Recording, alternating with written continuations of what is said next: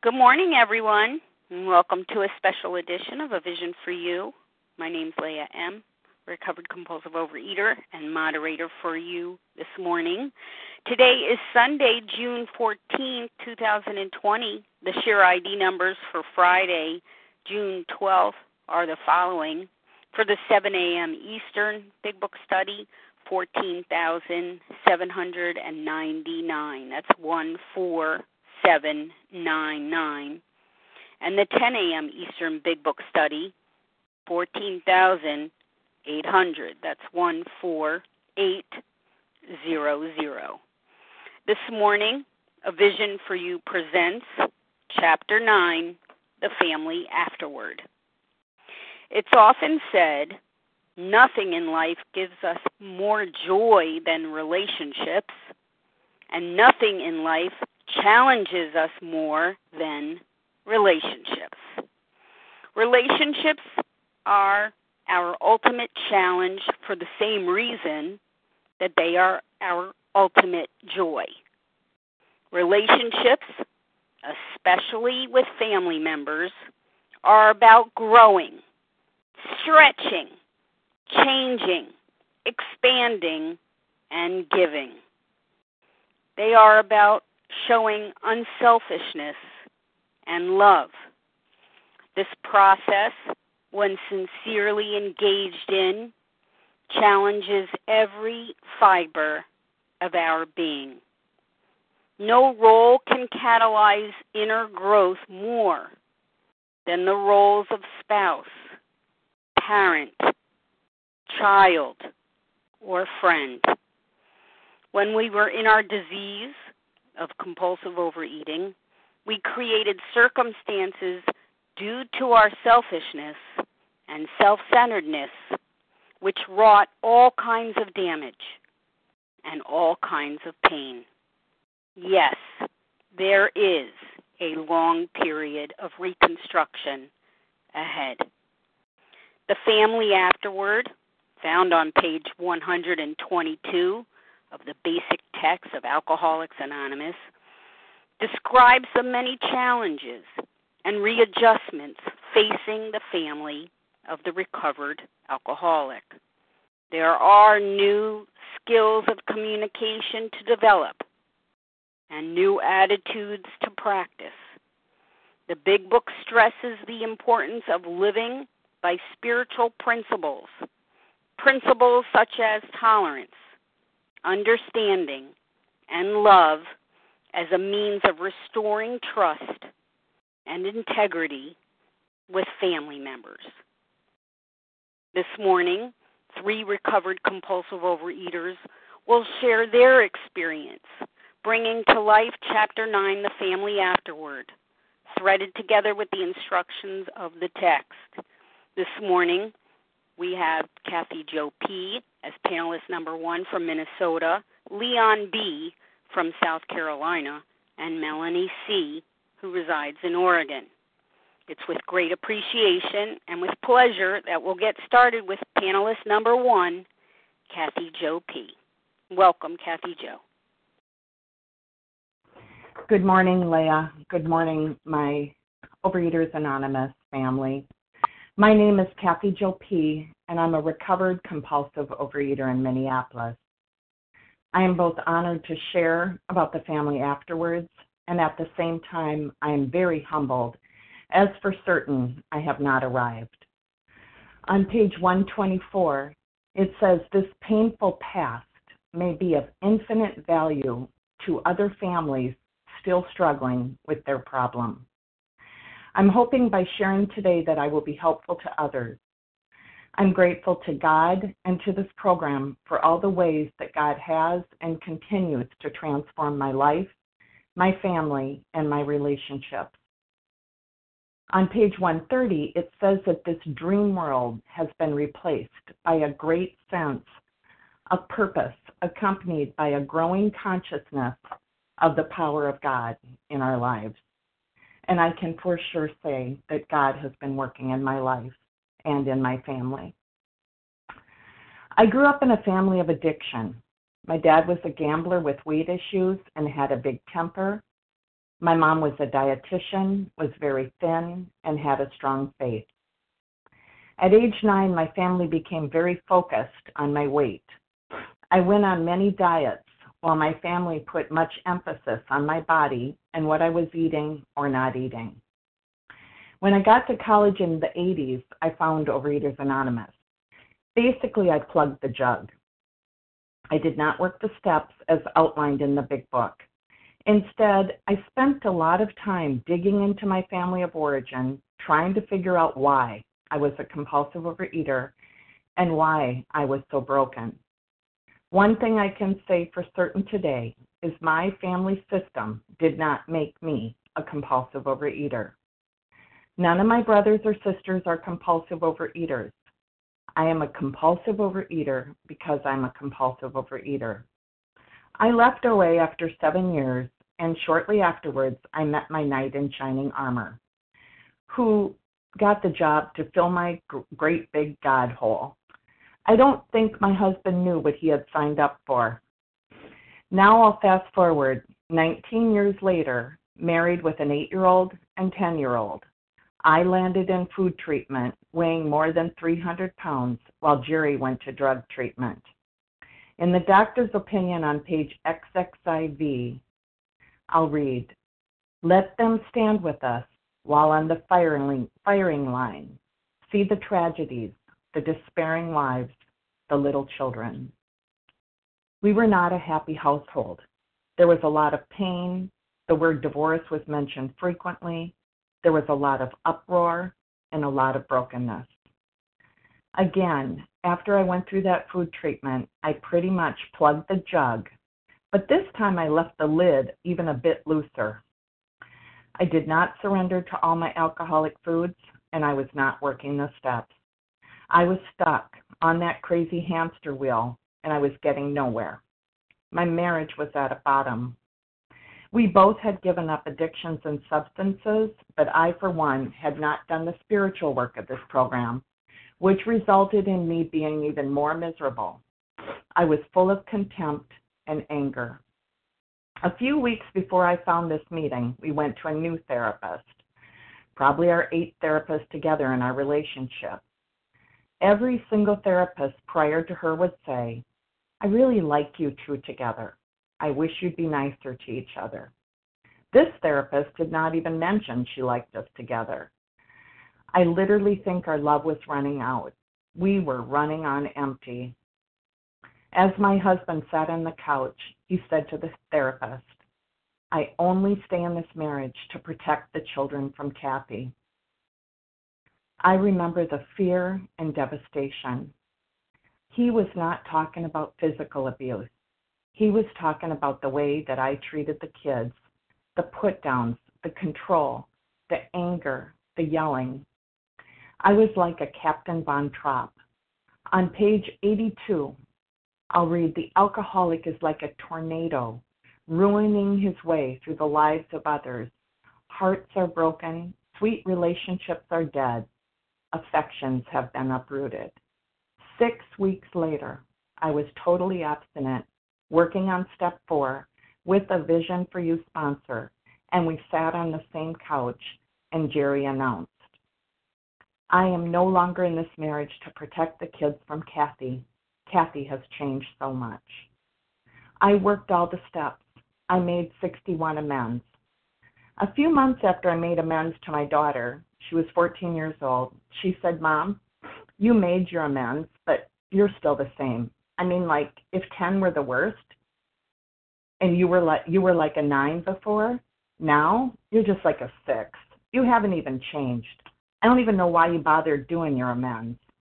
I remember thinking, praise God, this is working. Another time we went out to dinner and there were 5 of us, so the waitress brought a flimsy folding chair for the end of our booth. I sat in the chair because I used to always have to have the best seat, the front row. And God told me, "Sit in the folding chair." My daughter said, "Mom, you look funny sitting in that chair."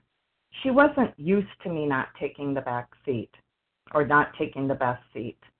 Now, I often take the back seat, let my son ride in the front, because It helps me. On page 22, it says we need a readjustment and deflation. What that means to me is my ego needs to be smashed. That hope happens only by doing this work, all the steps, being of service, having that window open to God where I hear God say, get in the back seat. When I made amends to my father-in-law, he said, I've never seen you so tender, and he began to cry. I have many fond memories with my mother-in-law after the amends I made to her before her death a year ago. We would end our visits with me kissing her on the cheek. I am so grateful for the healing in my relationship with my father-in-law, who is now in an Alzheimer's unit. For the first 28 years of my relationship with my husband, my in-laws would take him out for a birthday lunch, and I was never invited. I would complain to him, my sisters, my friends, and say, I just don't get it. Don't you think I should have the privilege of being invited? 3 years ago, I got the invitation to start attending those lunches. At first I thought, wow, it's about time that they got the memo to invite me. I realize now I earned an invitation. I became more pleasant company to be around. I did not show up talking about myself the whole time and bringing up controversial or negative topics. Before I did this work, I was not a helpful person. When I went to family meals or events, I would relax and lay on the couch, literally. I think the first time I did the pots and pans after Easter dinner, I thought they were supposed to clap. I think they thought, wow, she finally did something.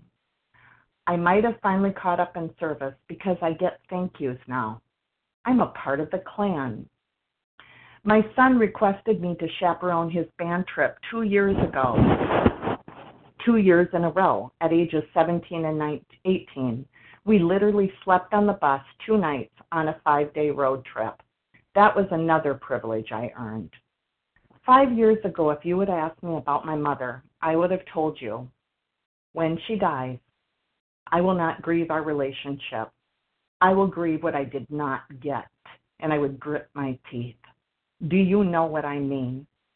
I am so grateful that this program gave me the tools and the opportunity to realize for me to have the healing in my relationship with my mother, I needed to love her. I have nothing but fondness and appreciation for my mother today. This past October, I learned that I needed to have open heart surgery due to a childhood defect. At first, I felt abandoned by God, but then I realized God had relieved me of 115 pounds to make the surgery safer. My dear 84-year-old mother came and took care of me for 12 days as I recovered.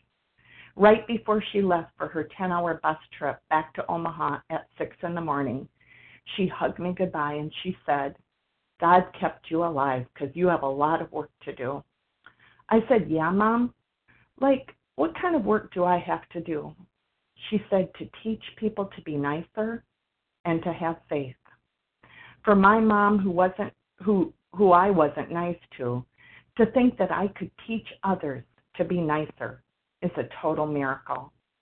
I did a second fifth step in regards to my husband and our relationship and formal amends to him about 2 years ago. That deeper work created a big shift in our relationship. Let's just say we used to wake up, both of us, on the wrong side of the bed, and we would start arguing right away. Today, my husband brings me coffee in bed, often with a hug. Our relationship continues to transform.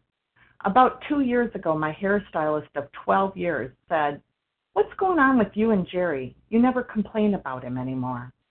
That's another testimony of the power of God in this program. On page 120, 125, and 127, it talks about the family working towards tolerance, love, and understanding. On page 127, it defines it as spiritual understanding. In in the big book, it talks about how we step on the toes of our fellows and they retaliate. Now, when I have conflict with my husband, when I think he's cross with me, even if he calls me a name, I got to look at how did I step on his toes? What did I do? Rather than react to his anger, I look at how can I clean my side of the street and get a shift in our relationship. I still struggle at times doing my 10 steps and amends promptly, especially with my family. There's been a couple times where my husband and I were not doing well, and maybe we had 2 days where we were both mad at each other. I finally do my 10 step. I'm postured ready to do amends to him when all of a sudden a happy customer comes to the door and I hear him belt out, "Honey, I'm home." It's like the universe shifts and the heavens open up and the sunlight of the Spirit comes through. It makes my amends a lot easier. It doesn't always happen that way, but it's happened a few times where my mouth is on the ground. Before I did this work, I was not a helpful person when events, etc., happened with my family. Oh, I realized I already shared that part. I am so sorry. Shortly before my open heart surgery, I was disturbed, and I noticed the dog poop in the backyard was not getting cleaned up. I called someone and I did a 10-step, and when I got to the part, God, please remove from me morbid reflection, retaliation, and help me to be of service to Jerry. I heard, you need to clean up the dog poop more often than not. So now I clean up dog poop contently. I called a fellow one day and I said, I really don't like having sex lately. Do I have to have sex? She said, Kathy Jo, do you vacuum when you don't want to vacuum? On page 132, it says, but we are not a glum lot. When Charlie was 5 years old, he got off the bus one day and he said, Mommy, teach me to be happy. It was one of the moments where I literally was stopped in my tracks, like when I didn't fit in the ride at the amusement park, when I found out my husband was using again, just literally where I didn't even want to be in my skin. Charlie said, Mommy, teach me to be happy. I was so disturbed by that because I wasn't happy and I did not know how to be happy. On page 133, it said God wants us to be happy, joyous, and free. Today, not only can I teach my kids to be happy by my example, but I can teach others to be nicer, happy, joyous, and free. And with that, I'll pass. Thank you.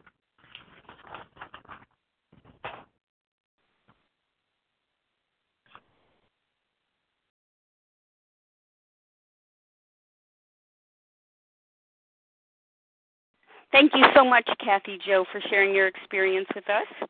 Now I welcome panelist number 2, Leon B. Good morning. This is Leon B. Gratefully recovered, calling from Simpsonville, South Carolina. Wow. I just had a shot, an instant jolt in my program with Leia's opening and Kathy Jo's share. I don't even know which direction I'm going to go in now. I will say when Leia asked me to do this, I instantly said yes, but my feelings at the time did not want to. There's a lot going on in the world with the pandemic and the social unrest, and I bought a puppy for my daughter turning 8, and puppy's been sick since day one, in and out of the hospital, just all kind of emotions going on right now. But I knew saying yes, I would have to dive a little bit deeper because I don't want to come on here and not, share something that's going to be of help to someone. I have been recovered since April 30th, 2018. I first came into OA in 2005. I spent 13 years trying to find my own way. I learned about this condition. I never worked the steps during those 13 years. I tried a lot of tool work. I really was not out of ideas. I knew there had to be another way to lose this weight and did not want to admit that I was a compulsive overeater. And spent many, many years in and out of the rooms, up and down in weight. And I did a lot of damage to my family over those 13 years. And when I finally worked these steps, when I finally came back, I was surrendered. I was waving the white flag. This was the last house on the block. I had tried everything. I was considering weight loss surgery. I just wanted to get this weight off. I didn't even realize the other real pressing issues, the bedevilments that were going on in my life. And when I worked these steps, I realized that I was the creator of most of my trouble and my misery. I was the maker. And doing my step 8 and step 9 was tough. I heard things that I did not want to hear. And I started sponsoring and realized I had mama problems. And I thought my mama problems would be the biggest problems in my life. And once I forgave her and did a 9th step over it and really, really did some 4th step work over her, our relationship is beautiful. It really is. And I'm not going to even talk about that. But I was overcome with fear once I didn't have the mama issues anymore. I was like, oh, my God, this has like been the biggest thing that has been bugging me in my life. Obviously, something greater is about to come. And, yeah, I mean, once you're out of the food, I rode the pink cloud for a nice year. Oh, I lost weight. Oh, I love shopping. Oh, I can shop online. Oh, you get compliments and all. I mean, I rode that pink cloud for a long time. Reality set in that I had some deep emotional inebriety is what they say, I believe. And I didn't realize how my mind is so messed up. So let's get into the family afterward. You know, we actually finished this chapter yesterday in my local face-to-face meeting, and the last 4 paragraphs I think we read, and I'm listening on the Zoom, and I can't really chime in because I'm mowing the church's lawn. And we get on page 134. The top of the 3rd paragraph says, in time, they will see that he is a new man, and in their own way, they will let him know it. So I began to think about this interaction that I had with my wife I had the other week. Now, my share is going to be surrounded by my family. Because like Leah said, I'm a husband, I'm a father, I'm a brother, I am a son, I am a healthcare worker, you know, and this is training ground. This has been some serious training ground for me. So thinking about this new man thing, I began to think about this interaction that I had with my wife the other week. So she leans over to me and she says, I'm getting ready to ask you a question. And because she has to prepare me. So she asked me the question and I answered it. And I said, why did you feel like you had to prepare me to answer this question? Well, she said, well, you know how you are. Sometimes you'll just blow up. Now, I'm 2 years in program, and I'm really wanting to emotionally get better. And as it says on page 127, the 2nd paragraph, it says, since the home has suffered more than anything else, it is well that a man exert himself there. He is not likely to get far in any direction if he fails to show unselfishness under his own roof. No, unselfishness and love under his own roof. We know there are difficult wives and families, but the man who is getting over alcoholism, that's me, must remember he did much to make them so. It's ouch. You know, and I'm telling her, please give me a chance to work this program. And I immediately went into self-pity thinking about this. I'm like, why is she still not seeing me as a new man? Don't get me wrong. My wife, she physically, you can see the difference. And she had said time and time to me, you are a great husband. You are a wonderful father. And for some reason, with my magical magnifying mind and I have to have this perfect, I have to follow these things like perfectly. I bring these type of stress on myself. But on the bottom of 122, and this is what comforted me while going through this chapter. There's this overarching theme in my eyes. On the bottom of 122, it says, years of living with an alcoholic is almost sure to make any wife or child neurotic. Don't get me wrong. She can see, like I said, she can see I'm physically different. But I've learned something in this chapter. And because years of living with me, I will not tell you the things I did to this beautiful woman. I used to pick fights with her. and I told this story before, just so she would go to bed. It was so easy to make my wife go to sleep. I just pick a fight. She'll get mad, storm off, got the entire first floor to myself. I can go to the kitchen, grab as much ice cream as I want, as much cookies as I want, and I can veg out watching whatever all night till 1, 2 in the morning. This was a regular. Years of living with an alcoholic. So what I learned in this chapter is that this thing takes time. My wife and my children, they're my training ground. And one of the first things that I noticed, while my higher power, he's working on me, and he's trying to make me what he wants me to be. On page 122, first paragraph, it says, all members of the family should meet upon the common ground of tolerance, understanding, and love. This involves a process of deflation, a process.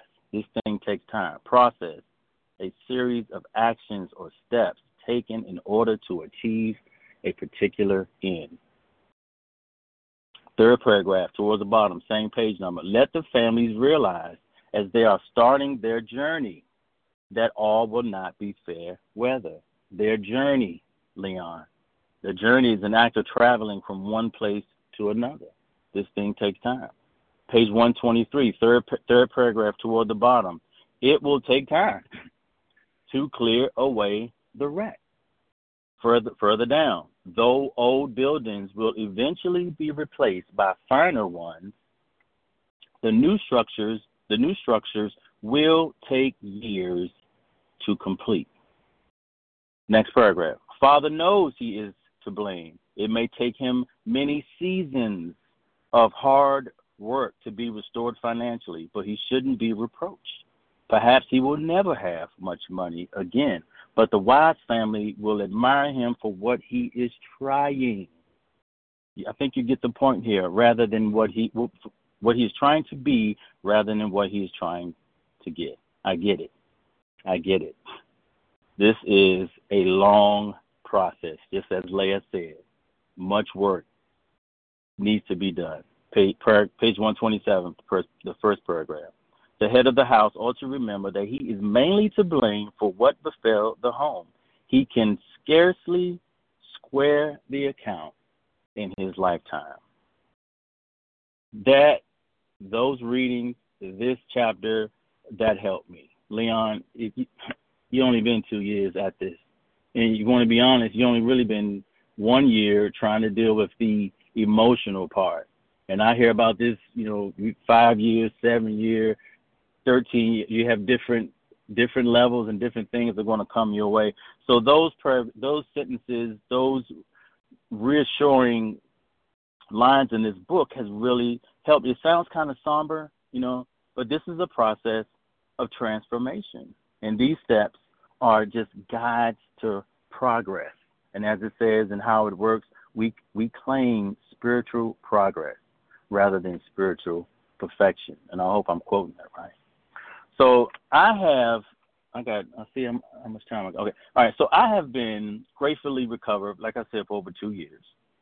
And I'm getting ready to celebrate 19 years of marriage at the end of this month. I have 4 kids, 3 boys, and 1 girl. My boys are 26 and 25 and a 9-year-old, and I have an 8-year-old daughter, who's really going on 20.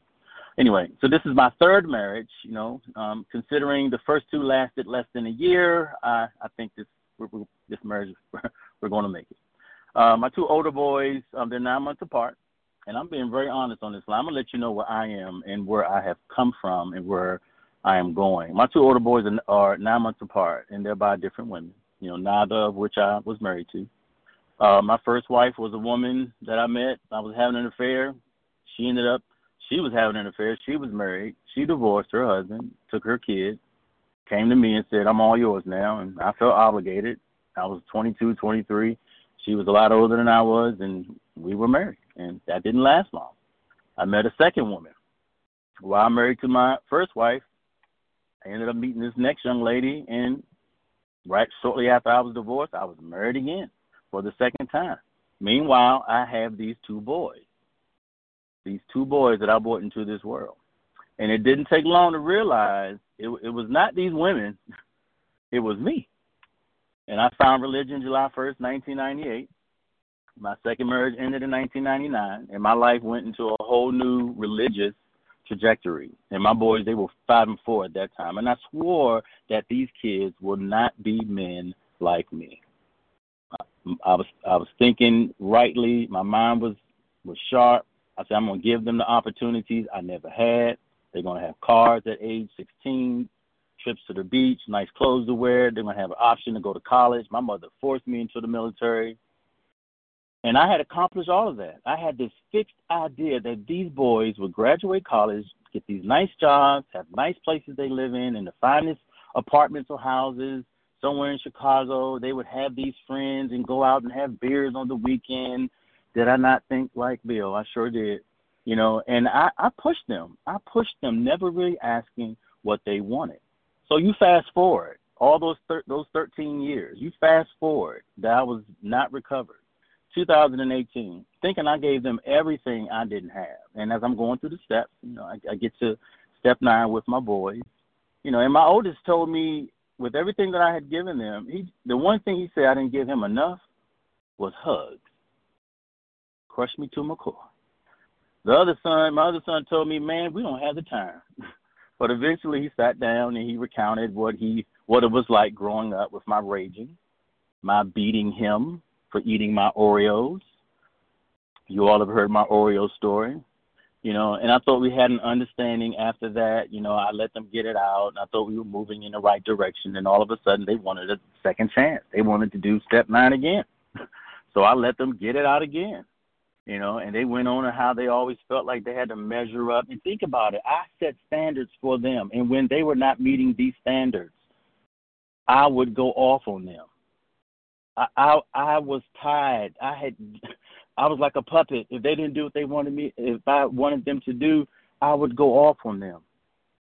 And they said they went over and over, said we never felt like we measured up, that nothing we did was ever good enough for you, And I let them get it out again that second time. And so going back to the text, it says it will take time to clear away the wreckage, and we are replacing the old buildings with finer ones. And I keep in mind the new structures will take years to complete. This sentence gives me comfort. So now I get it. I had these perfectionistic dreams. And when these boys did not live up to them, it made me rage. I got it. Oh, I got it. What is the second motto at the end of this chapter? It says live and let live. I called one of my brothers to do a 10 step, because now my sons are telling me that they want to. This was before everything's been going on, before COVID and everything. They told me they live here in Greenville, close to me. They told me that they wanted to move to Atlanta, and I immediately, my insides just ached because I wanted them near me, and I felt like they were leaving because I had done something. I mean, just when I'm recovered and I'm doing well, we're doing better, they want to get up and go. And so I did a step 10, and I called my step 10 buddy. I told him what my resentment was, that they weren't following my script. I wanted them to stay. They weren't doing life like I wanted them to. But the key is that I didn't tell them any of this. Before I would go off on them and tell them what they should do, I picked up the phone and called someone. I told them I was being selfish because I wanted them to do what I wanted them to do, never giving them the option to be themselves, to fulfill God's will for their lives. I had fear that I was a bad father, that I would be seen as a bad father, in fear that something would happen to them if they didn't turn their life around. And I had dishonesty, is that I have really they are just sweet boys that God could have ever given me.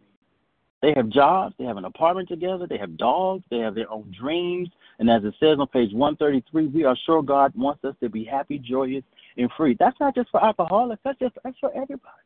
And I know God wants them to be happy, joyous, and free. And I had to turn that fear over. I cried with him because I did not want them to go, partly because I felt so much guilt that I had messed these boys up.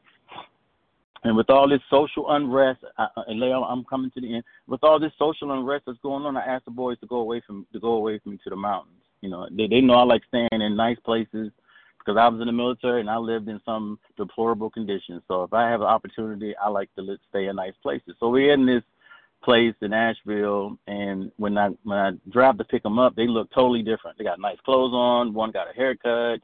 And they said, well, we wanted to look nice to you because we know how you are about our presentation. Again, give me a chance to work this thing. Well, we had the greatest time, the greatest talk.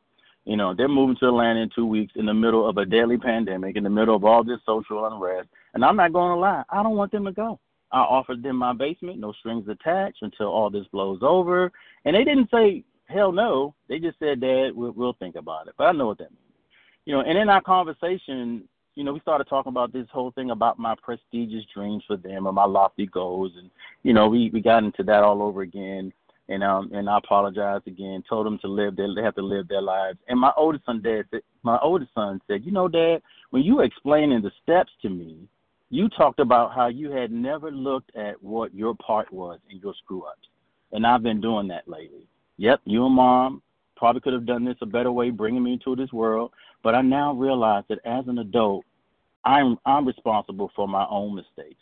And that's helped me take responsibility for my life. He saved up, bought himself a car, has a secure job in Atlanta, and now he's doing well. Now, I'll leave you with this last thought. I called Charles H. last night because I was going through some things, and he helped me with this. On page 133, he reminded me of this. Page 133, it says, but it is clear that we made our own misery. God didn't do it. Avoid, then, the deliberate manufacture of misery. But if trouble comes, I'm sorry, that's my timer.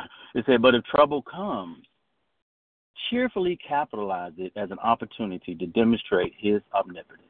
He hit me with that. He said, Leon, let God demonstrate through you. Let God, your higher power, demonstrate his power through you. And I hope that helps someone. And remember that this thing takes time. And I pass. Thank you so much, Leon B., for sharing with us this morning. I now welcome panelist number 3, Melanie C. Thank you very much. And perhaps you'll listen to hear that I'm going to try to focus on a couple of paragraphs in the family afterwards. It'll be on page 122, paragraph 3, and then page 123, paragraph 2. It'll be the 5th line down in that area until the end of that particular paragraph. Good morning. My name is Melanie C. I'm a recovered compulsive overeater. November 4th, 2005 was the last day that I found it necessary to stuff food down, copious amounts of food down into my mouth, trying to get a sense of ease and comfort. I was almost 300 pounds and climbing. Thank God, because of the miracle of neutrality around food, I've been able to maintain a weight loss of over 165 pounds for almost 14 years now. Before this day, I did not know what the heck was wrong with me. I was 49, right snuggling up to age 50 years old, half a century of life built primarily around compulsive overeating and the effects of an untreated addiction that bled over into all of my relationships, and more so with those that I love. I'm still showing up for class. Treatment continues anew each day for me, for my relationships. I have a father and a stepmother that are still living, as well as an older sister and a younger brother. I have an adult son, a couple of nephews. My cousins that I have are many, but I've never met them because my family has been estranged all of my entire life. Never met my mother's parents for that same reason. I have a grandson and his stepsister who is a teenager that we lovingly refer to as our granddaughter, as well as an impending birth of his half-sister that we will be delighted to add to our family. And to accurately round out this picture, I have 2 non-blood related sisters that I adore that are now adults, but we were that were the children of my mother's very, very precious best friend. We were raised together as sisters all of my life long. Yet before us 4 girls got through our high school years, our mothers were no longer speaking. They were truly, truly best friends. Minus my mother and her friend, which I lovingly referred to as my aunt, that was her very, very best friend, who are deceased now. This is a snapshot of those that are currently living. We are definitely a bit ragtag. Who knew that appointing myself the moral compass for this family would be so offensive? For years and years, I would show up and deluge them all with unsolicited harsh advice and requirements of this is how they should be, this is how it should go. Or, you know what? For years, I wouldn't show up at all. I was a dark, difficult child, teenager, and adult. There was always some sort of fuss or scuffle going on, and the common denominator seemed to be me. although I wouldn't recognize that or admit it. But you see that they are all, in my mind, I would say, but you see that they are all the sick ones and they need me. I've got the backbone. I have the principles. I do not drink. I don't cuss. I don't smoke. I don't do all the things that these people do. I don't cheat on my taxes. Or do I? Putting the pieces back together again has been different than what I had originally imagined when I first came to the recovery rooms of Overeaters Anonymous. First of all, I thought that in my family all would be so thrilled to engage in what I was doing and would be open to receiving all the wisdom that came from the fellows and the recovery that had helped me so much. Because, by all appearances, I was not the only person afflicted with the disease of addiction, and so I decided. Second, I was convinced that the change in me was so obvious. All would gather around to receive me like the prodigal daughter, sister, cousin, aunt, wife, and mother. Page 122, paragraph 3. Let me read that here. Cessation of drinking is but the first step away from a highly strained, abnormal condition. Years of living with an alcoholic is almost sure to make any wife or child neurotic. The entire family is, to some extent, ill. Let families realize as they start their journey that all will not be fair weather. Each in his turn may be footsore and may straggle. There will be alluring shortcuts and bypaths down which they may wander and lose their way. Starting at line 5 on paragraph 1 on page 123. But the head of the house has spent years in pulling down the structures of business, romance, friendship, health. These things are now ruined or damaged. It will take time to clear away the wreck. The old buildings will eventually be replaced by finer ones. The new structures will take years to complete. A good picture and instructive. My family loves me very much, and not too much has changed within the main structure of my extended family, quite frankly. With recovery, there has been a true desire to devote myself to living an amended life with each of them at a pace that is comfortable for them, as long as they live their life free from the bondage of me. The two relationships that I want to tell you about today involve my darling, dear husband and my ex-daughter-in-law. First, my husband. We have been a couple for over 31 years. We met while we were both working in emergency services. As we met, he was charming, attentive, helpful, available, and a good friend to my 11-year-old son. All was great for quite a while. He was always on the ready to do whatever, whenever, however. He proposed to me on a Saturday visit while I was in a sequestered residential treatment center. That should tell you something. Years go by, and minus the incredibly sad details, this very available, charming, wonderful man withdrew little by little by little. Never stopped showing up or showing love, but he was clearly confused and starting to show signs of subservience. Near the end, nothing he did was enough, and I told him so regularly in various ways. He traveled across the U.S. weekly to meet his clients to make a living for his family, back and forth, East Coast to West Coast, East Coast to West Coast, flying out 4 a.m. Monday morning and returning Friday night, midnight, to find that the house was a wreck. The kids unattended.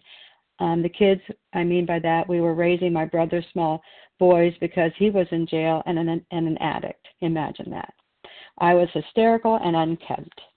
He had to play fun guy and motivator, trying to pull us all back together again before he needed to leave on Monday. He became a shell of a person. The laughter was gone, absolutely gone. Recovery, a clear mind, the 12 steps, service, and the fellowship saved him. Who was under this treatment? It was me. It saved us. Because of the power and the inpouring into my life, there has been an ability to turn his life back over to him. Take my hands off. The treatment was mine, and he has come to life. He is beyond the man that I met 31 years ago. He has a leadership in our family and our home that I learned from. I always had, quite frankly, the entire time as I look back. He has a spirit and a strength that I truly admire. He has been a model for me from the very, very beginning. I know who the sick one is, and when there is a disturbance, I have learned that it is not him. It is within. We recently bought a farm, and to watch him out there is absolutely thrilling to me. I have fallen in love with him all over again, and sometimes pinch myself thinking, how on earth did I get so lucky? Did I get so lucky? You should have seen me the day that I met him and the moment that he proposed to me in treatment center. It has its roller coaster moments inside me because I am not finished with life as an addict in treatment. The 12 steps applied attacked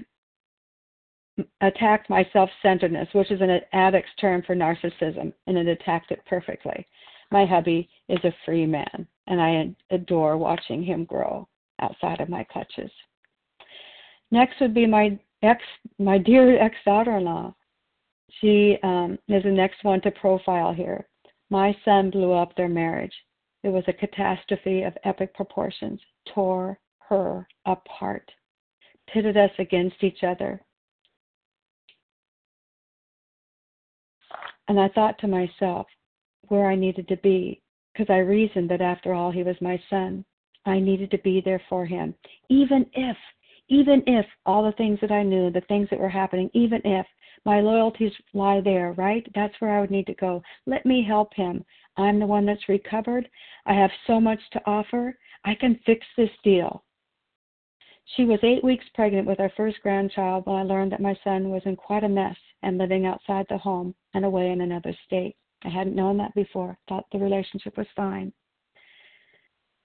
She had called him up to give him the news that she was pregnant, and they decided to pull it together and make it work, all behind the scenes that we didn't know.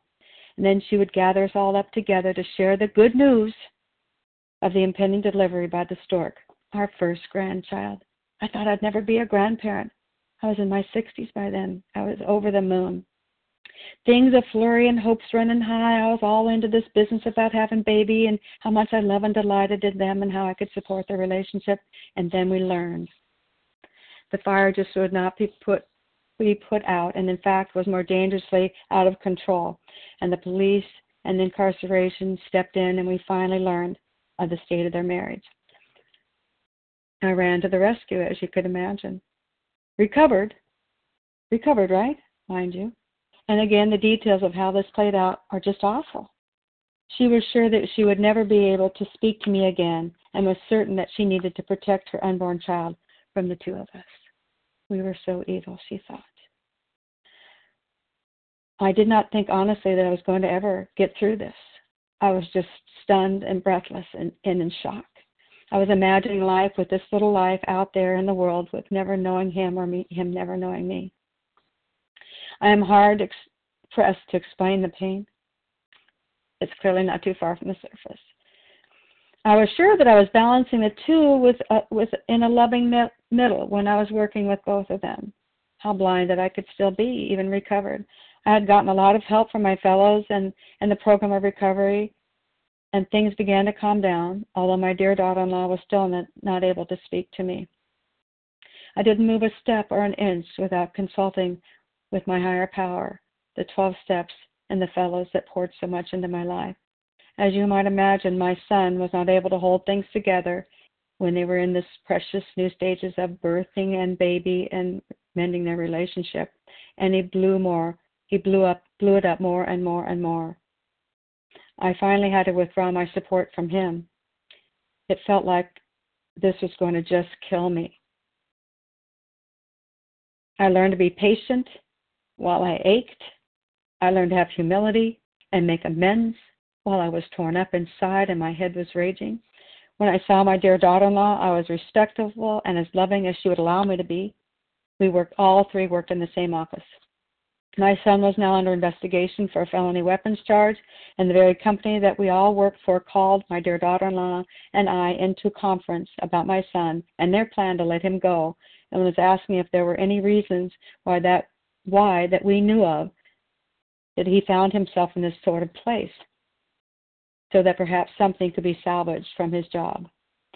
I attended this conference, but I only listened.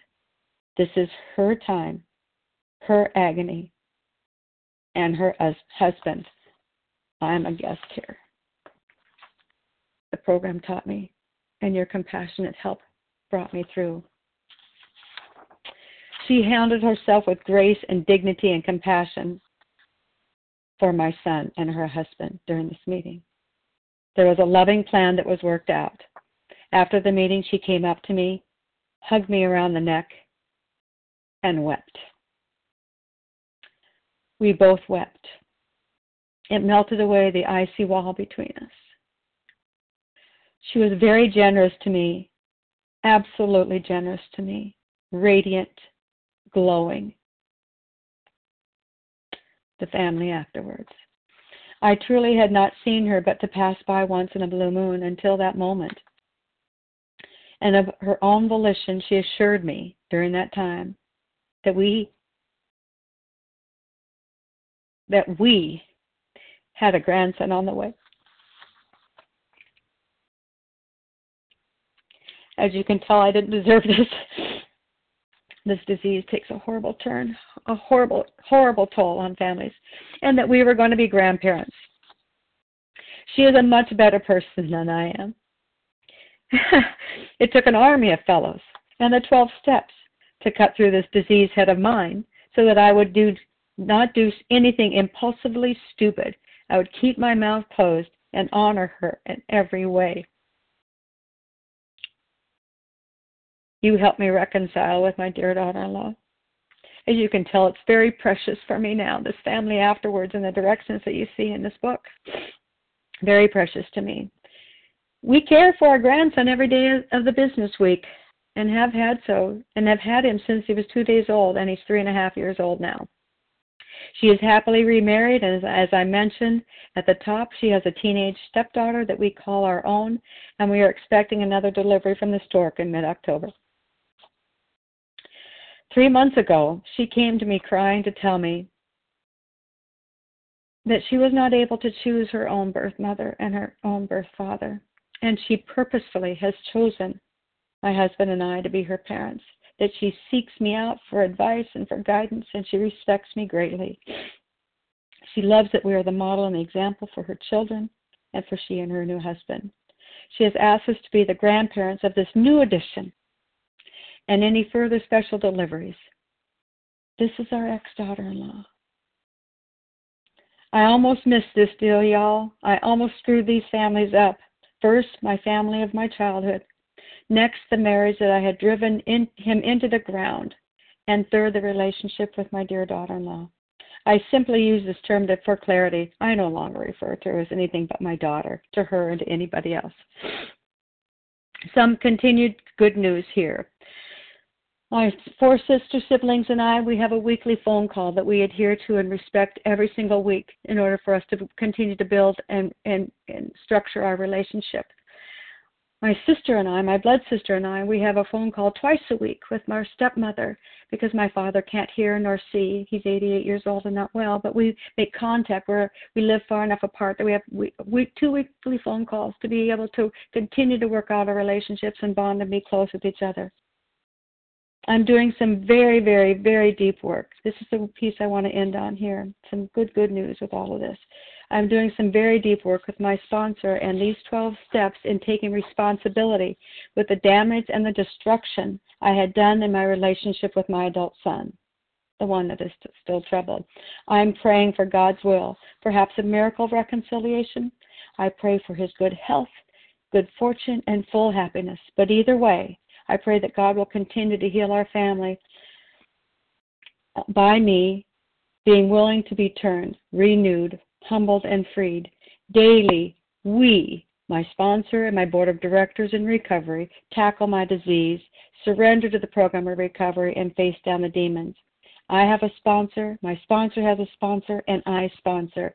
We run a tight ship against this disease because of the lives of the families it has harmed, to rebuild a structure finer by far than what finer than what came tumbling down by my own hand. This is a family disease. I have infected each one. It can take time to restore, but let me assure you, the structure of the applied steps, along with a fellowship, miracles are promised, and have happened to me. I truly hope that you have an opportunity to read the Family Afterwards if you haven't. It's informative, instructive, encouraging, and assuring. It's a true loving study of a family afterwards. And with that, I pass.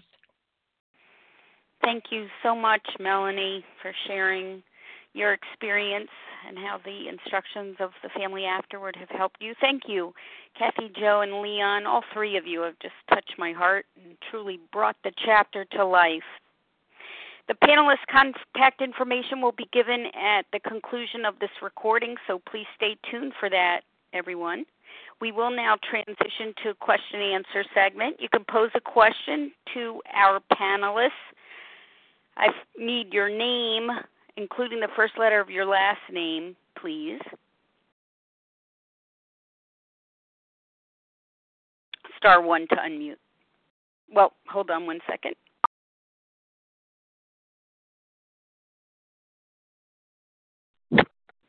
Star 1 to unmute. This is Ruby L. I have a question. Ruby L. Wendy M. I hear Wendy, Ruby.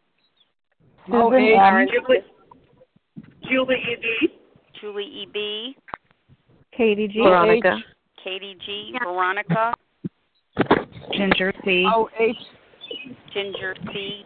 Mo H, I believe, is back there. Thank you. That's a good group. Mo H. Thank you, Mo. Gotcha. Okay. Everybody mute, please. We'll start with this grouping, beginning with Ruby L, followed by Wendy. Okay. Is Roby L? Roby with a long O. Thank you. Recovering overeater in Vermont. And my question is for really maybe each of the panelists, and especially provoked by Melanie C's share, is any tips on how to, I know to avoid the morbid reflection and guilt over, I guess when I hear Melanie C say that, it's a disease she has infected each member of the family, how do we fight off the self-blame, the self-reproach, the I guess just that feeling of wanting to, anyway. Morbid reflection. Morbid reflection. How do we fight that off? How do you shake that off? Thank you. Thank you. And yeah. In the interest of time, perhaps Melanie C., go ahead. Hey, thanks so much. Absolutely. That is a process of going through this situation that tried to plague me as well, and I had lots of good help in fellowship, and I had a 4-step to work those things through, and I know that sounds pretty unemotional, but I'm telling you, each time that I was disturbed, there was a reflection of what was going on for me, and I had to stay out of self-pity, and I didn't know how. I wanted to be effective, and I wanted to be helpful, and I wanted to shift and change and take full responsibility for what I was doing, and I didn't know how. The 4-step brought me to that, to be able to see where I was only thinking about myself even in those moments.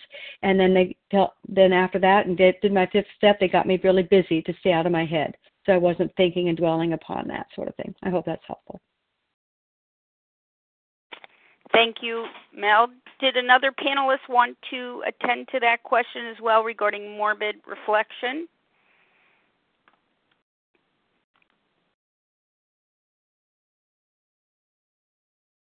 This is Kathy Jo P. And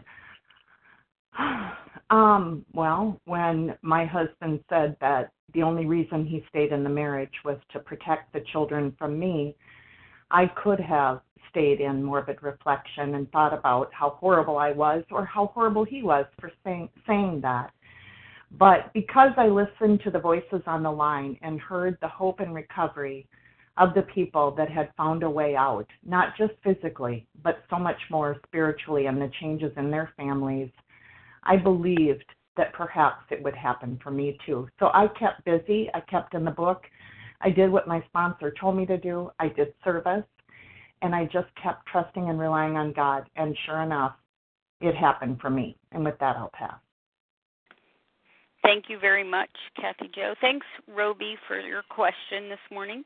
Wendy, I didn't catch the first letter of your last name. Good morning. Thank you. I'm Wendy M. I'm a recovered compulsive overeater in Raleigh, North Carolina. I'm sorry. I keep hitting the. I'm going to take it off speaker. I kept hitting the numbers. I apologize. This has just been so beautiful and truly a gift. This morning in meditation, I actually heard from my higher power to actually listen to the special edition this morning. Typically, I'm also doing laundry and everything, and amazing from all three. When these new relationship problems crop up, do you find that it's typically a 10th step issue? And was there a time when, you realized just because you're recovered that you're not going to be living in utopia, that life still keeps coming at you, and kind of realize that? Or does it feel like, oh, I'm always going backwards and then got to go forwards? I don't know if that makes sense at all, but that's what's coming to me right now. So thank you. Anyone can answer. I learned so much from all three of you. It was beautiful. Thank you, Wendy. Which panelist would like to take that question? Leon B. Go ahead, Leon, please. Sometimes it's a great question. Sometimes, yes, it is a 10-step issue when something comes up with these new relationships, and most of the time, if I'm not doing 10 steps, because things will start building up, and I've made a declaration this year in 2020 to be more aggressive with these 10 steps. But I have found that, and I didn't know this. You honestly have to reach out for help. And I thought I kept doing 10 steps over my, there was a very personal problem with a major relationship. It was my mom, let's just say it. And I don't care how many 10 steps I did. My thinking and how I felt about her was not right. It was like I could not call myself a recovered compulsive overeater. I couldn't work these steps and talk to my mother or treat her in the manner or assassinate her character by calling my siblings or spoiling her relationship with her I was like, this is not right. I mean, this is beyond a 10th step. I reached out to some more very skilled step workers and put me in touch in the right place. And I found out this was some deep 4th step work. And sometimes you do have to take it back to the 4th step, do the work, do the 5th step, give it away, ask for forgiveness. You get ready to ask for forgiveness, ask your creator to take away those character defects, then be willing to write out. I had to write out a step 8, maybe 4 or 5 times, because I didn't know what I was doing. This person said, you're going to assassinate, you're going to crush this person with what you're writing. And I wrote it over as many times as this person asked me to do it until I was taking my part in what was causing all this. I'm telling you, so much freedom came out of that process. I really wanted to push it. I really wanted to rush it, but it took weeks to do it, and that was just with one relationship. But out of that process came a very, oh my God, such a release that I've never had in my life with my mom. And it's bettered relationships with all of her children and grandchildren out of my obedience. So that's what I have to share. Thank you, Leon. Thanks, Wendy M., for the question. Julie E.B., your turn.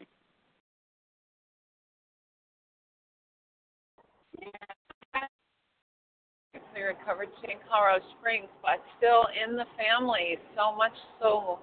I'm so grateful to the honesty and authenticity, reality, no glossing over in these shares. My question to any one of you really comes to how do you apply yourself to this work in the family, to this practice in the family, without getting into your self-well, without getting into that Richard T's resolve or that self-pity, self-loathing side of kind of ditches.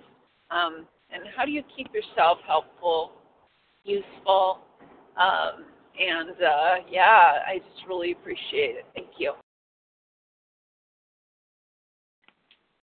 Which panelist would like to respond? Melanie C? Please, go ahead, Melanie. Just looking at the practical things that came up for me during this process of 6 and 7, as I look at this 6 and 7 for sure, because I eventually learned that it was untreated disease that was actually manifesting itself, and the folks that I was around the most seemed to give me the most opportunity to be able to see those things come up. It wasn't them at all. So I was taught early on about the gift of restraint of tongue and pen. You can read a little bit more about that on page 90 and 91 in your 12 and 12 of Alcoholics Anonymous. That wasn't easy to do. I had to bookend that so that I would. Restraint of tongue and pen, because I was driven to be impulsive and compulsive and explosive and agitated and sarcastic and all those kinds of things. And so there was a lot of blank air sometimes. It was kind of an odd thing. Or I learned to, here we go, book in the fact that I would do a timeout for myself if something got to this or to that. And this is a process of things. And to say, I'm going to just take some time here and I'll revisit this later or learn how to say that kind of thing. Oh my gosh, is that possible? Yeah, it did turn out to be possible. As I would ruminate towards things and they weren't even in my presence, because I was still projecting out something that was absolutely untreated within, I would learn how, this is work that I did with the 12 steps and my sponsors and my board of directors.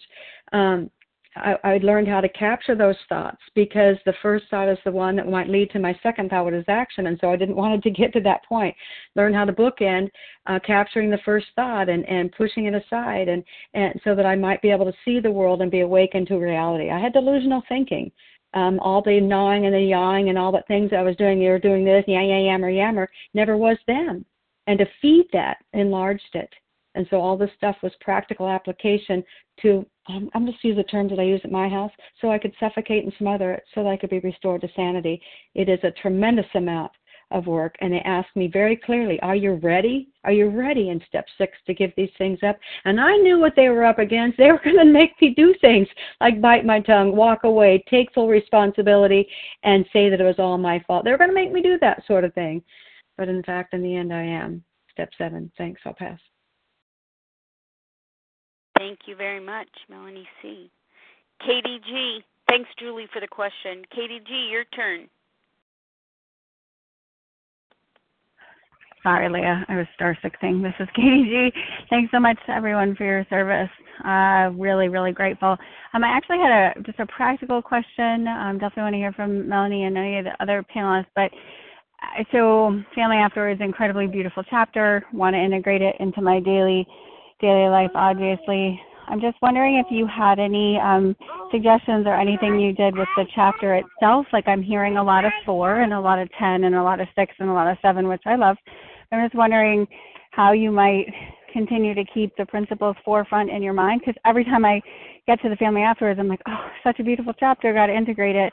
Has there been, have you made a study of it in addition to your, daily work, or how, if there's any other practical application to continue to bring these concepts into your life? Thanks. Melanie, did you want to respond first to that question? Yeah, I'll be honest. When I read through this again, and I've had the opportunity to do it many times, Katie, is that I found that a lot of the way my life that rolled out isn't necessarily specifically addressed here. I was not always the main breadwinner here. I didn't have any of those kind of financial things. I wasn't the kind of there were just several things I kept looking at when I was reading to find something that I could hone in on that didn't seem to be something I could resonate with. And the great thing about it, it's so broad in its delivery that it has a chance to be able to speak to many one of us, because there's millions of people that are addicts here. So in my day-to-day practice, I bring everything back to the 12 steps for me for application, for transformation. And so I took this particular chapter and put it into a 12-step practice so that when things come up for me that I can work at that in that particular way. But the specific details, incorporating specific details, they didn't all apply for me anyway. I hope that's helpful. Thank you, Melanie.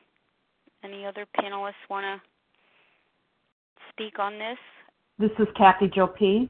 Go ahead. And I did a practice run with this chapter yesterday. I was quite nervous about doing this because, as I said in the beginning, I have a lot of work yet to do for healing and transformation within my family here. And after I shared, the fellow's feedback to me was, wow, if the family afterwards literally sums up the big book of Alcoholics Anonymous. It talks about the disease and how it affects the family. It talks about the work that we need to do. And it talks about the impact that that disease has made on the family system and the healing that happens by working these steps, being of service, by bringing this message to other people, even if we are still a bit broken, that God can use us. So many times along the way, a fellow said to me, you are sure going to have a story that's going to help others. And that continues to be real for me. And with that, I'll pass. Thank you, Kathy Jo. Thanks, Katie G, for the question. Veronica, *1 to unmute. Good morning. Thank you, Veronica, compulsive overeater and bulimic.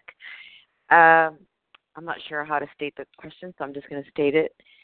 How do you deal with when you make your spouse your higher power? And how do you not go to the food when they're not acting or doing what you want them to do?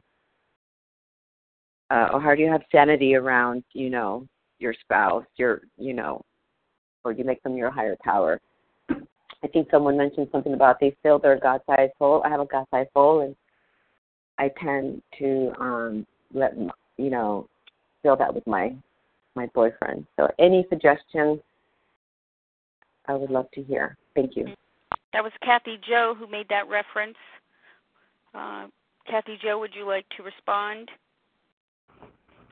This is Kathy Jo, and first of all, for me, I need to remember my husband, like me, is also a broken man. He has his own journey of recovery going on here, and probably as do most people, we all are humans, and it was not his job when he signed up to marry me to fill my God hole. And my God hole was flippin' humongous. So by working these steps and letting go of the food entirely, I made room for God. And again, by doing the service and continuing to show up and being of service, which might include cleaning up dog poop, my heart, my soul continues to fill. I no longer go to bed feeling sorry for myself. I no longer go to bed mad at the world. I no longer wake up feeling like I have a chip on my shoulders and the world owes me. I wake up wondering, what can I do for this world? How can I be of service? How can I be useful? Every single day, same thing, same song, just a different day. And with that, I'll pass. Thank you, Kathy Jo. Thanks, Veronica, for the question. Ginger C, your turn. Hi, good morning, everyone, and fabulous job to the three panelists. I love you all. This is Ginger C, recovered compulsive overeater, and my question for any one of you is, how do you hold the pain when you know a loved one, especially a child, is hurting in a deep way, and maybe especially from something that you have contributed to?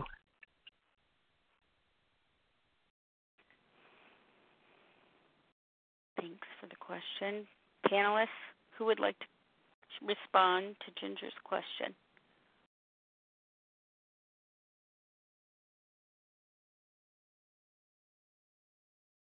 Melanie here, since I don't hear someone else. Go ahead, Mel. Thanks. I'm holding several at this point, and you could hear the tears bubble up when I was sharing. I never intend to cry when I share, but obviously they're still close to my heart. And I don't know that I do. If I'm going to examine this right here, right now, on the spot in front of you all, it is an absolute miracle and a growth process, and it has everything to do with the daily disciplines that have been poured into me by the example of those that are in fellowship before me, that I'm able to. I didn't know if I was going to live through this. I did not know, and I had those thoughts in my mind, and it left me breathless to the point of an ache in my throat. I just didn't know, and my mind was just a frantic flurry. And through that process, this is what I did. Found myself with a phone in my hand calling somebody. Found myself with a prayer in my mind. God help me, I don't know. And then the other thing is that I think that that is helping to get down beyond and below what it is not, but to stay where it is. And that I have feelings of sadness. I have feelings around the idea that I absolutely did horrible, horrific things to my adult son that could very well, I am convinced, contributed to what he's going through now in many, many ways. He didn't have a snowball's chance. He was raised in an environment where there was addiction and many generations back. To have a sane and useful philosophy and practical way in which to navigate the world, it's my responsibility. How do I hold that? It is never changing. Ginger, I don't believe it's ever going to change. It will be the 12 steps, the fellowship, and my higher power, and absolutely not necessarily in that order. It's a spinning. God is always at the top. But there's something interesting that's happening to me along the way now here, is that pain has sort of changed to some level of richness and humility to know who and what I am, what I'm capable of being, what I've done, but without it being damning to me.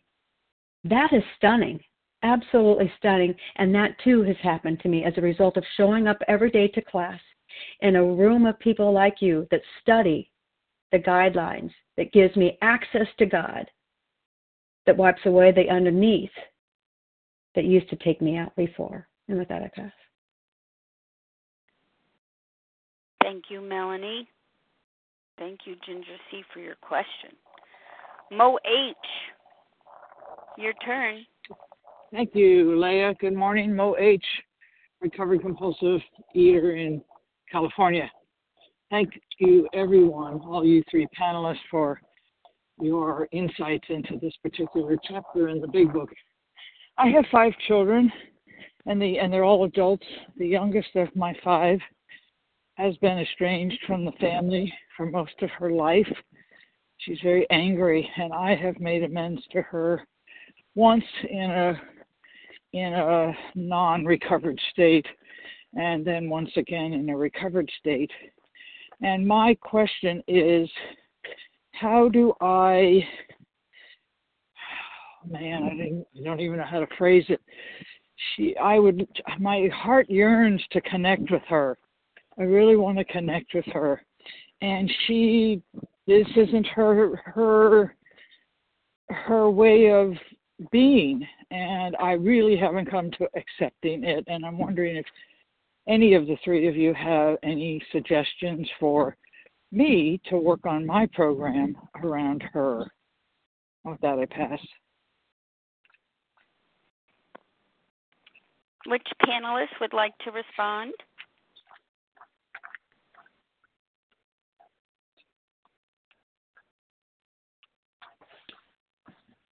I'll jump in if no one else will. Melanie, go ahead.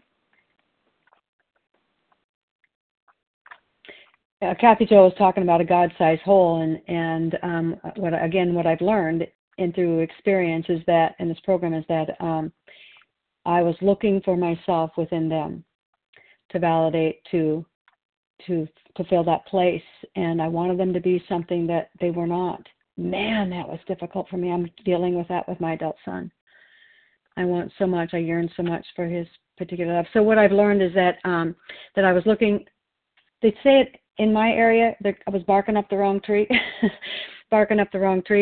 for that sort of thing, or going to an empty well for that sort of thing. And so the restoration of my sanity, my thinking around that has been. I know it's just a broken record, isn't it? Is to continue to ask myself, when that crops up, when that comes up for me, what is it that I'm really looking for? Take a look back. It always starts from me. Something was empty beforehand. I'm wishing something that was not. I'm not accepting reality. And the measure for that is where am I at spiritually in my health, and to just get back. I've found that something's kind of slipped through the cracks. Something is kind of missing because I'm searching for it in that ideal again that never existed. Never existed. It was not intended to exist. And so I get to go back and do reflective prayer.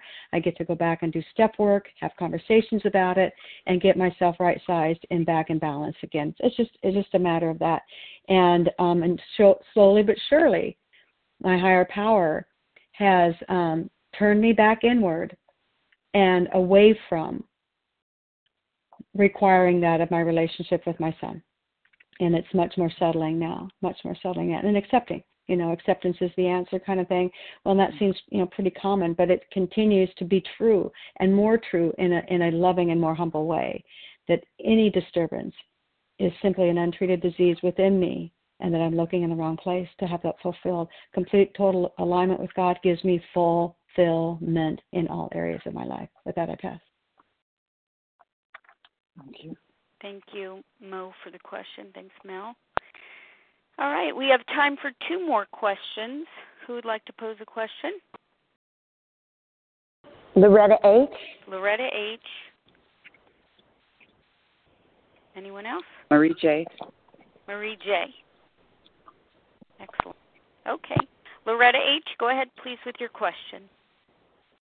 Good morning, everyone, and Leon and everybody on the panel. I met most of you at the convention, and I'm so grateful I could place a face to this wonderful healing meeting. So my question is, I was hearing that most of you have been in long-term relationships, which, with God's grace, I was married yesterday for 50 years. And I also love this program as much as I love my husband because it has saved our marriage. But how do you balance? And this is because in my 11th step every night, it seems like I put more attentive to my husband in the corrective measures. And I just want to know, how do you balance program and, as somebody always says, not become a telephone operator and the actual attention, which is most important to my husband. So that's my question, and I hope it's, I hope I'm sharing, or you understand what I'm saying. Okay, thank you, everybody. You've been wonderful and saved me today. Which panelist would like to respond?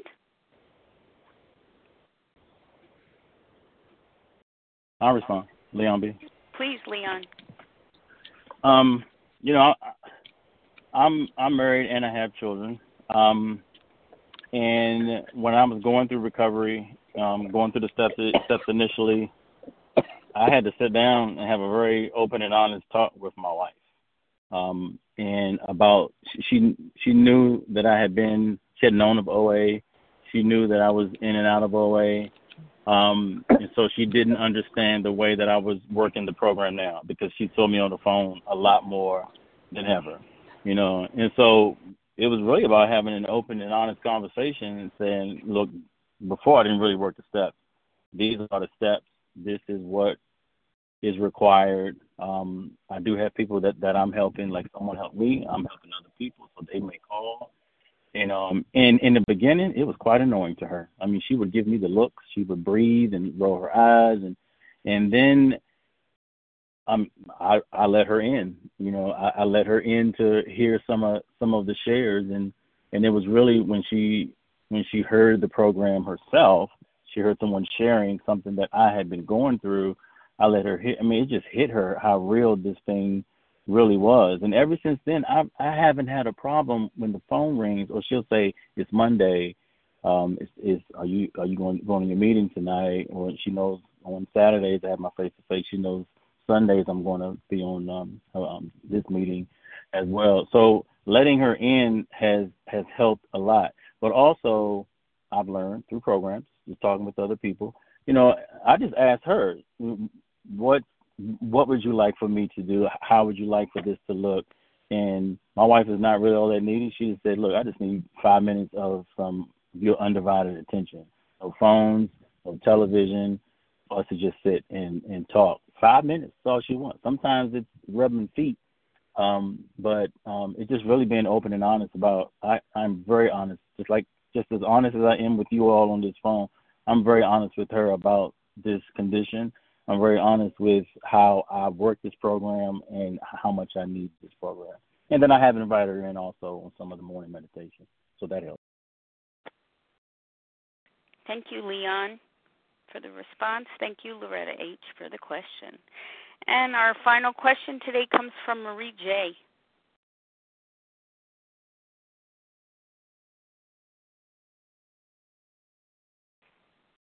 Marie J., *1 to unmute. Hi, thank you. Sorry.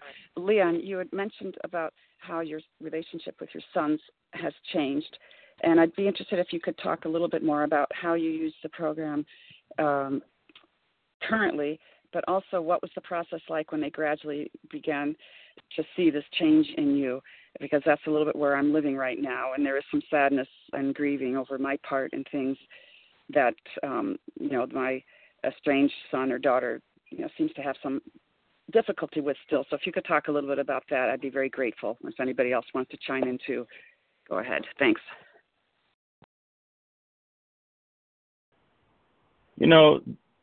This program caused me to take such a hard look at myself, and the reality of what I had done to them. Someone asked a question about how do you carry the pain. It hurt me to my core when my son brought up the fact of some of the things that I did to him when he was growing up, and I could not lie to that.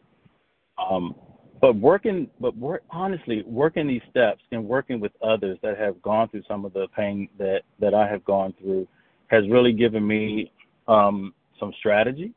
One is like what Melanie C said earlier, restraint of tongue.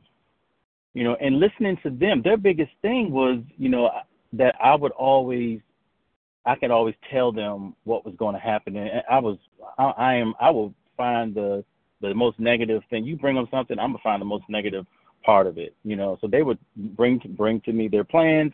I would shoot it down. I would point out everything that's going to go wrong, and that would totally defeat them.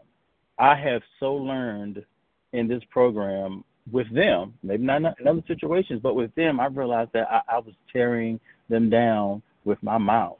And so I had to learn to be quiet. That was one of the biggest things. Let them be who they are. And in this program, I'm learning about being emotionally attached. I think Herb K said, when people say, well, you're pulling my strings, I totally got that when he says, well, cut the string. You and even Bill brought up about when he was discovered emotional sobriety, that his depression, how he felt, his well-being, it depended on other people's feelings or how they made him feel. And that was the same way with my children. My internal temperature or how I felt was based off of what they were doing and if they were following my script or if they were doing what I want. The minute I just said, you know what, these are grown men, and I have to trust that the God that I've put in them is going to protect them just as this God has protected me all of those years. And I had to be comfortable with the fact that I did the work. I did the work with them. I wrote out my step 9. I let them get it out. And I'm telling you, this thing is over time. It's been 2 years. Over time, our communication has changed. Our relationship has changed. Letting them be as honest as they want to be. They're grown men. They're 25 and 26, and I couldn't. They're adults. I can't tell them how to act, think, and feel. So really, just the tribe that I have around me, the people speaking into my life have really helped me. Restraint of tongue was everything. Letting them say it, letting them get it out, because that's pain. I can't deny their feelings. And that's what helped me, and that's what has helped them. And our relationship, it truly has evolved. And I hope that. Thank you, Leon, for the response. Of course, thank you, Marie, for the question. Thanks to all who posed questions this morning.